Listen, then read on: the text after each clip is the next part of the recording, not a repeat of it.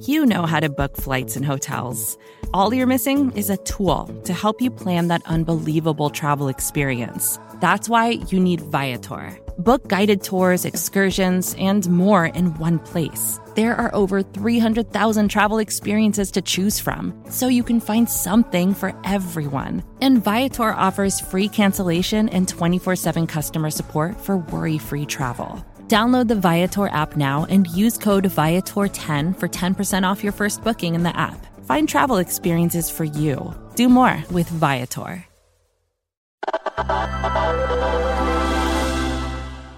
Joe Biden has started filling up his administration with some big tech, big critics.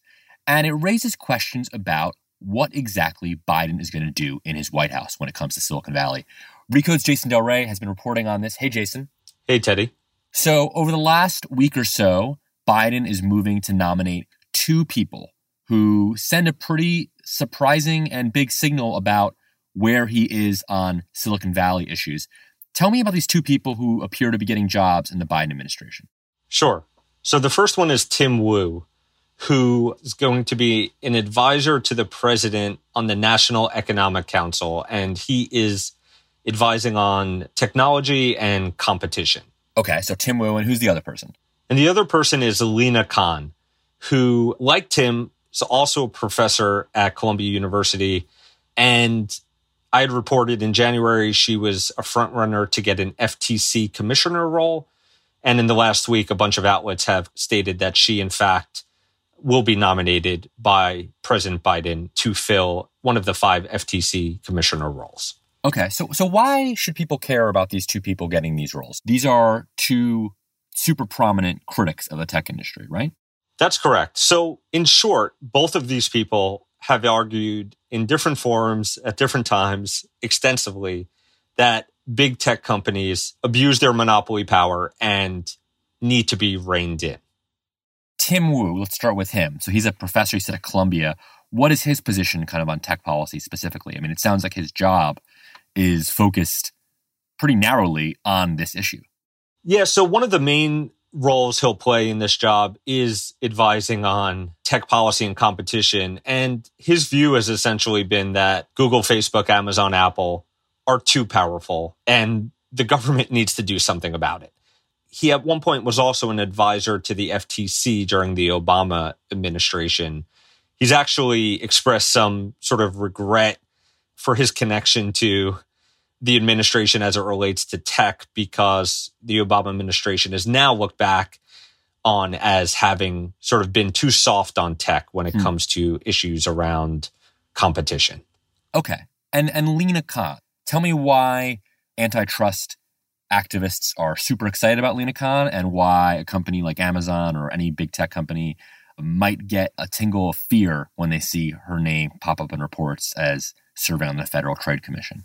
So Lina Khan first became sort of widely known in antitrust circles when she published a legal paper called the Amazon Antitrust Paradox, which, in brief, argued that the way that antitrust law is enforced today is sort of not well suited to deal with the power that internet titans like Amazon have today.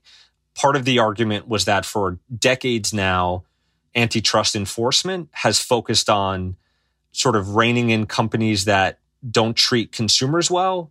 And if a company does sort of have low prices or free services, antitrust enforcement has not often cared what that company does to other competition in the space. Her argument is basically new tech companies, the power they've amassed in the internet age means that enforcers need to sort of look at this in sort of an older school way, which is care about what their impact on other competitors is. More recently, she was a lawyer on the House Subcommittee on Antitrust investigation into big tech. And they put out a big report with all these recommendations about how to, again, rein in these big 4 tech companies. Okay, so she writes this paper, which makes a lot of waves in the academic community as a theory, and then she's played an integral part in kind of the action and the policymaking that's coming from the House. So she's a name that people are paying attention to. Correct. And she also, at one point, was an advisor to an outgoing FTC commissioner, Rohit Chopra, who I reported was one of the key people pushing for her to be nominated to fill his commissioner role. So, Jason, when we take a step back, there's the saying that personnel is policy, right? Kind of an aphorism in Washington that, who gets these bureaucratic roles matters, even if the average person doesn't know who these people are. What does this say about kind of how Joe Biden is approaching big tech? I mean, these aren't no-name people. These are some of the big stars of the antitrust movement are going to be having his ear at least.